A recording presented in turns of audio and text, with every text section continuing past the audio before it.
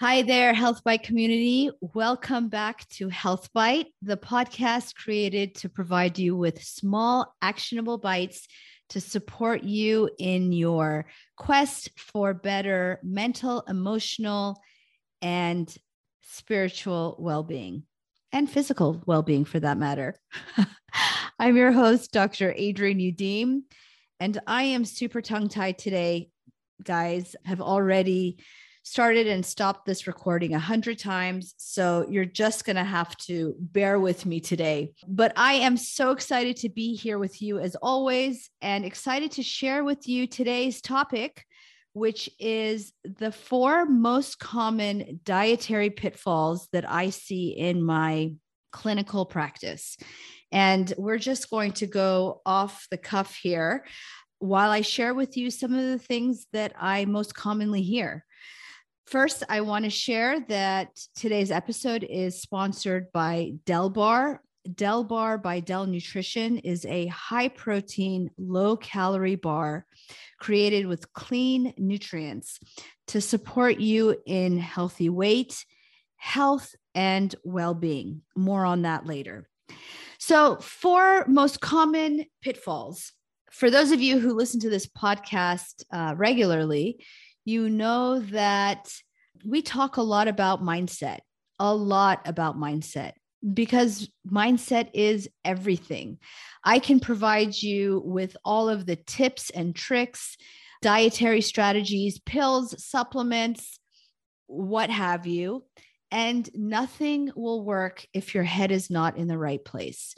More on that in my prior episodes. If you want to learn more, hear more about mindset and mindset shifts, there's an abundant number of episodes to listen to. But today we're going to get practical and talk about some of the common pitfalls that we all come across when we're trying to change our diet. And while we don't like to focus on weight loss, let's face it, weight loss is important, especially now, because many of us have gained oodles of weight during the pandemic, despite ourselves. I myself gained an unexpected amount of weight despite exercising every single day. My exercise and workout practice is a spiritual practice. If I don't do it, I'll kill my children. So I do it regardless. But hey, life happens. And once I noticed that I was falling in a rut, I had to pull myself up and dust myself off and do all the things that I share with my patients every day. And I'm going to share with you. So let's talk about some pitfalls and how we can get around those to engage in this effort of maintaining a healthy weight. And let's remember too, by the way, that what's good for our body is also good for our minds. The practices, the way we nourish ourselves in preserving a healthy weight, so the things that we can do to help maintain a healthy weight, are the very same things that are important to keep us healthy cognitively, to help keep our minds healthy and help promote a good mood, reduce the risk of depression and anxiety. They are the very same dietary strategies that help with productivity. And this is all evidence-based. There's science to support that eating your 5 servings of fruits and vegetables a day not only is important for a healthy weight, but is chock full of vitamins, minerals, nutrients, and antioxidants, which help support cardiometabolic health, your immunity. So much talk about our adaptive and our innate immunity these days. And yes, the polyphenols that are found in fruits and vegetables, those antioxidants do help support both innate and adaptive immunity.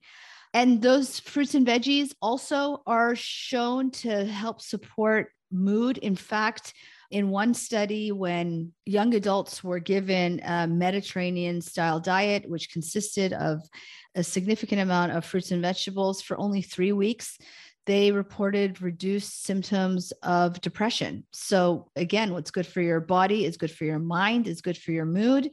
And finally, a study showed that 5 servings of fruits and vegetables helped improve productivity in the workplace. So while sometimes we diss the weight loss effort, and I know there's this kind of counterculture and backlash against weight loss, we can talk about that at another time. The way in which we maintain a healthy weight is the very same way that we maintain healthy mindset, healthy mind, cognition, mood, and productivity.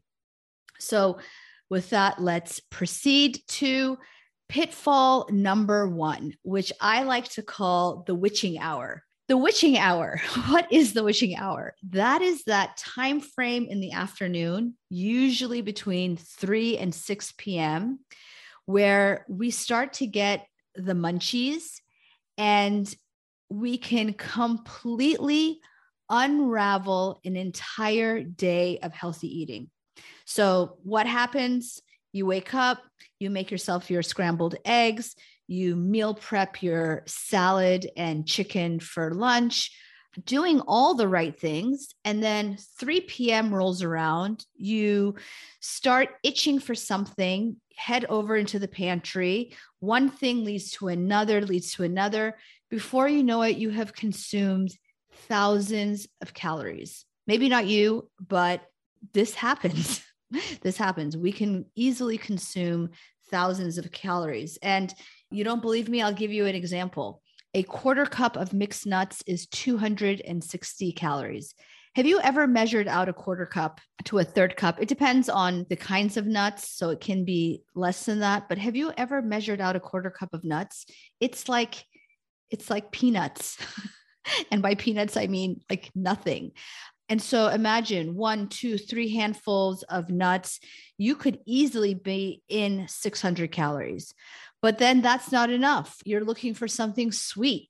So then you maybe grab a few chocolate chips and then grab a few more. There goes another couple hundred calories. But then you realize, holy cow, I'm really hungry. And these handful of nuts and handful of little mini chips did nothing for my hunger, and then head into the fridge to grab something more substantial. That witching hour can really undermine you. How do we obviate that? What's the solution? Because the truth is that stretch between lunch and dinner is a really long stretch. It's a long stretch of time. And while I'm not a proponent of 6 meals a day or frequent snacking, that's just promoting grazing behavior, I do believe that that time frame between lunch and dinner needs to be addressed with a snack. Otherwise, we are going to fall victim to this snack attack that happens.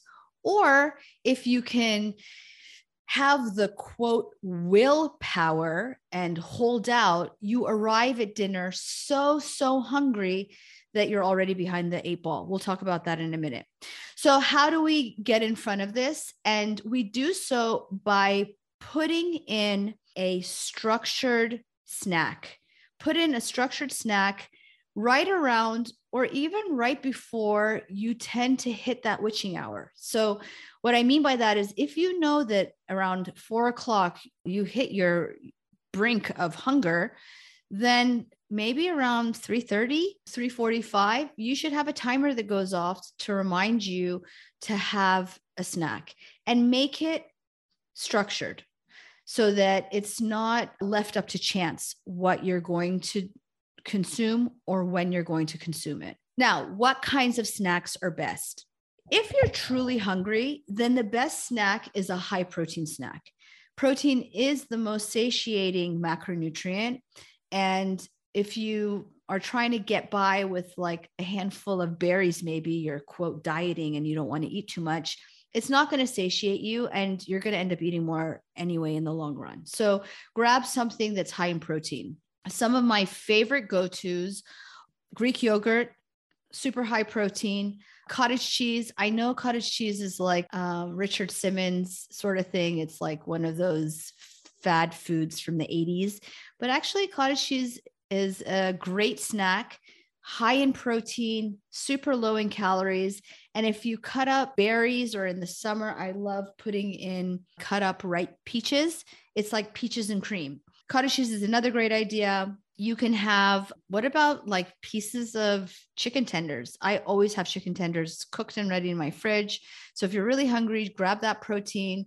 Hard-boiled eggs is another great go-to. And I'm a huge fan of protein shakes and protein bars. And I want you to be careful about the kinds of bars that you consume, because bars can be really high calorie. And if they don't have adequate protein, they're not really addressing your hunger. It's just a glorified candy bar. Consider Del Bar. Del Bar is created for that very purpose. Pitfall number 2 is skipping meals. And I kind of alluded to this in the first pitfall, but skipping meals is actually a huge dietary pitfall. And I'll tell you this. Well, I wouldn't say the majority of my patients, but a good number of my patients who come in to see me and report that they've gained weight, one of the behaviors that we identify is that they started skipping meals. Often what happens is people start working because of their work. They dash out early without consuming breakfast, put lunch on a back burner because they're just working through their lunch. And then the only meal that they consume is dinner. If that worked, if skipping meals worked, you would think that, well, I'm only eating one meal a day. And so isn't that, quote, saving calories? The answer is absolutely no, because in that one meal, you can totally eat past your hunger and accumulate way more calories than you otherwise would if you had eaten throughout the day. What happens when you skip meals? Couple things. Number one, our hunger is regulated by hunger hormones. I've described the physiology of this in other podcasts. Our stomach, our intestine, our fat cells, our pancreas all release hormones that notify our brain of our hunger. And in essence, turn on or turn off hunger. The studies show that when you fast or skip meals, that you actually dysregulate your hunger hormones. So your hunger hormones get jacked up to the point that it's hard to shut them off. And maybe you've had this experience before where you've skipped eating all day. Maybe you're a mom and you've been running around your kids, skip breakfast, skip lunch. And now the kids come home 4:00 and they're snacking and you're like, man, I'm hungry. Or you wait all the way till dinner and you're like, man, I'm hungry. You realize there is nothing you can consume that is satiating. I mean, sometimes I feel like I could eat an entire cow and I'm not going to get full because I have waited so far past my hunger that I'm totally dysregulated. My hunger hormones are totally dysregulated. I don't advocate for skipping meals. Now, some people will say, what about intermittent fasting? There's so much data for intermittent fasting. I'll tell you what, there is data for intermittent fasting, and the data is much stronger for certain health benefits and primarily in rats. So when they fast rats, they've shown that they have some metabolic benefits and in terms of longevity, et cetera. But when it comes to weight loss, the data is all over the map. And actually, long-term data does not show that intermittent fasting is a viable strategy. Now, I never argue with a patient or a person's experience. You've tried intermittent fasting. It works for you. It's your jam. Knock yourself out and do your thing. It's not one size fit all, different strokes for different folks. So you do that. But I'll tell you that my anecdotal experience and the data in the medical literature does not support intermittent fasting. What I find is what you don't consume at breakfast, like 2 60-calorie eggs, you totally overcompensate for when you skip a meal. So my pitfall number 2 is skipping meals, and my take on it is don't do it. Pitfall number 3, fake healthy food. This is a serious pet peeve of mine. Fake healthy food. And by that, I mean the foods that have been put out there under this guise of health. The worst offender are acai bowls.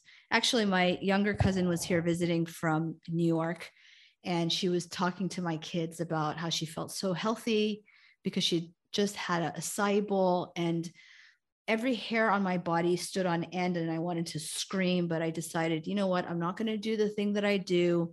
My kids hate it, always talking about and fact checking health food stuff.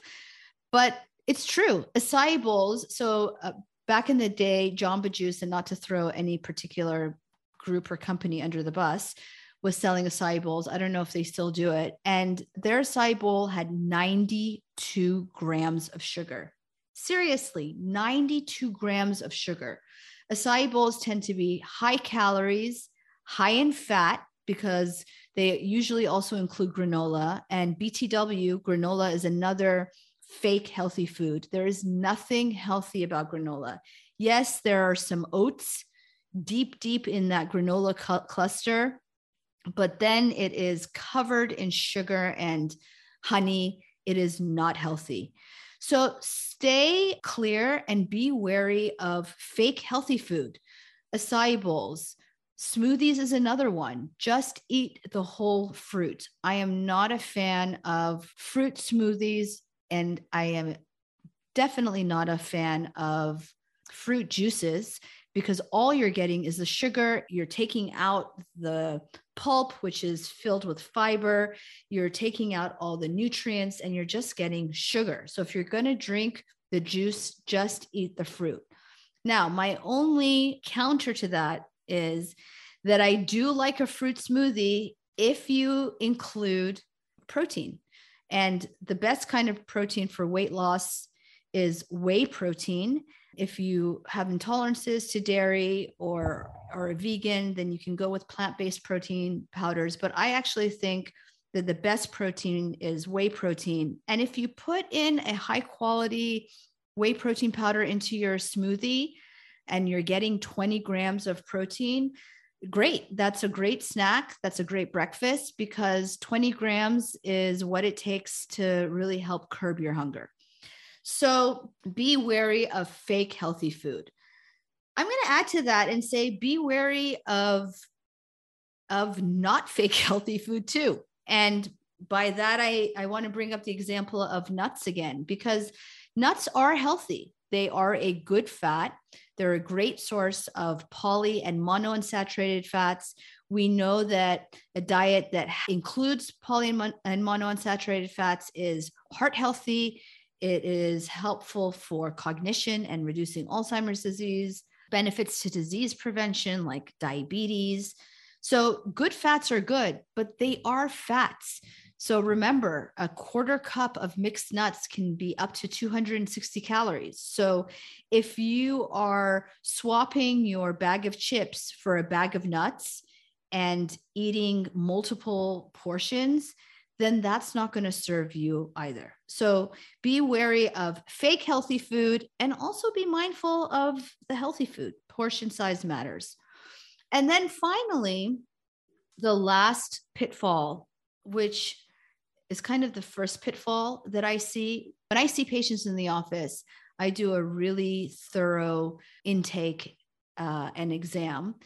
And the historical intake also includes a dietary recall. And what I find more often than not is that my patients are way under consuming protein,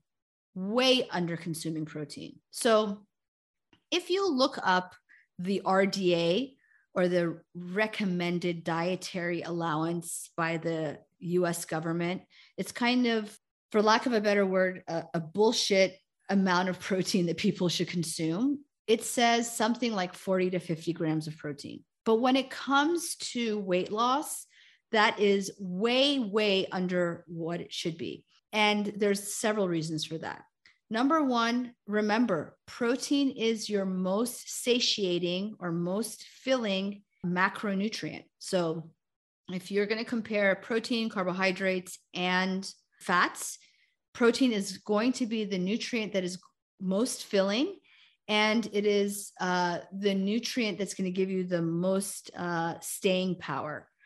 Fun fact, it's interesting actually that a lot of my patients who have tried to go vegan or vegetarian in an attempt to lose weight actually find themselves struggling and in many instances gaining weight.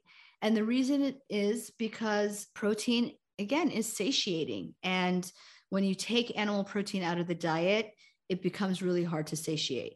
Now, it doesn't mean that you can't consume plant-based proteins. So I always tell my patients, and I tell my daughter, who is kind of pescatarian / vegetarian / sometimes vegan, that if she wants to be vegan, fine, but be a responsible vegan, which means really incorporate beans, grains, legumes, these other sources of protein, not just simple carbohydrates, which are mostly devoid of nutrients. Protein is satiating. What else does protein do? Oh, and by the way, how much is enough? So the studies show, again, 15 to 20 grams of protein per meal is helpful in suppressing hunger hormones, suppressing food intake and snacking all day long. So 15 to 20 grams. What does that mean? An egg is 6 grams, for example. Egg whites are 4 grams. 3 ounces of chicken is about 27 grams. Half cup of garbanzo beans is about 19 grams. So that just gives you a sense. Cheese, terrible source of protein. I know people talk about it, but usually 2 to 6 grams, and it's very high calorie because it's a fat. Peanut butter, also not a great source of protein. It's pitched as one, but only 2 grams of protein for every 100 calorie tablespoon. So 15 to 20 grams of protein per meal. Other reasons, other than the fact that it's satiating, is that it also helps preserve lean muscle mass. So when you lose weight, when people lose weight, they can lose either fat mass, that's what we want to lose, or we can actually lose muscle if we're not careful and conscientious about how much protein we're consuming. And if we're not exercising, that's the other piece, then we can also lose muscle. And the studies show that in order to not lose muscle, or to mitigate that, because we may lose some, but to reduce the amount or to optimize the amount of fat loss, not muscle loss, we should be consuming about 1.5 times our lean body weight. That translates roughly into 80 to 100 grams of protein for most individuals per day, which is a lot of protein and may feel daunting, but try this. Try just doing a survey for a day. Keep a food log, not for the calories or for caloric purposes, but maintain a food log and just take a survey of how much protein you're consuming per day. And then try and shoot for 10 to 20 grams more in one day and see what happens. I promise you that my patients will universally come back week 2 and say, wow, that extra amount of protein really helped. So that's it. There are the 4 most common dietary pitfalls and how you can get around them. Number 1, witching hour, plan for a snack. Number 2, skipping meals. Basically, don't do it. Number 3, be wary of fake healthy food and be mindful of portion sizes of healthy foods. And finally, be aware of how much protein you're consuming. I bet you're not having enough. I hope that was helpful and offering you actionable bites today on how to maintain healthy weight. Let me know what you think. I can be found on Instagram at Dr. Adrienne Youdim. You can also shoot me an email at dradrienneyoudim.com. It's a mouthful, but that is email that comes directly to me. So if you want to shoot me an email and let me know how these 4 pitfalls have helped you, I would love to hear back from you. And if you've loved this episode, I would be so grateful if you subscribed and shared it with someone you love. And finally, I would love for you to all try Del Bar. So remember Del Bar, it is our high protein, low calorie bar.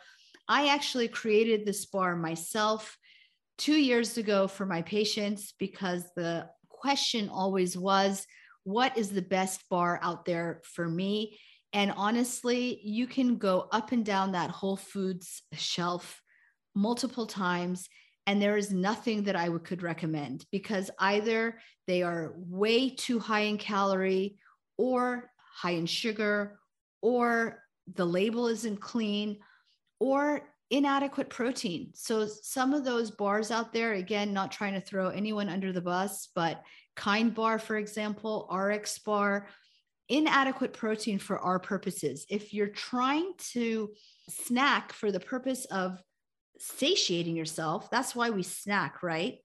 Other than the fact that sometimes things are super yummy. But if the goal of the snack is to help fill in a gap, to fill you up and make you better able to segue into dinner without consuming too many calories, then you want two things. You want them to be high in protein and low in calorie. You don't want them to be so low in protein that it's not satiating.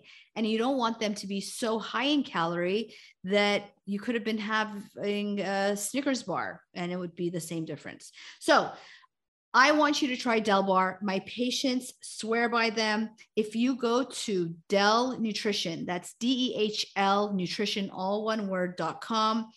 I have asked my staff to put in a plugin, sign up for our newsletter, and we will send you our 2 top selling flavors for free now through the end of the month. Okay, I hope it will be of service and will be of benefit. Love you all, and I'll see you again next week. Until then.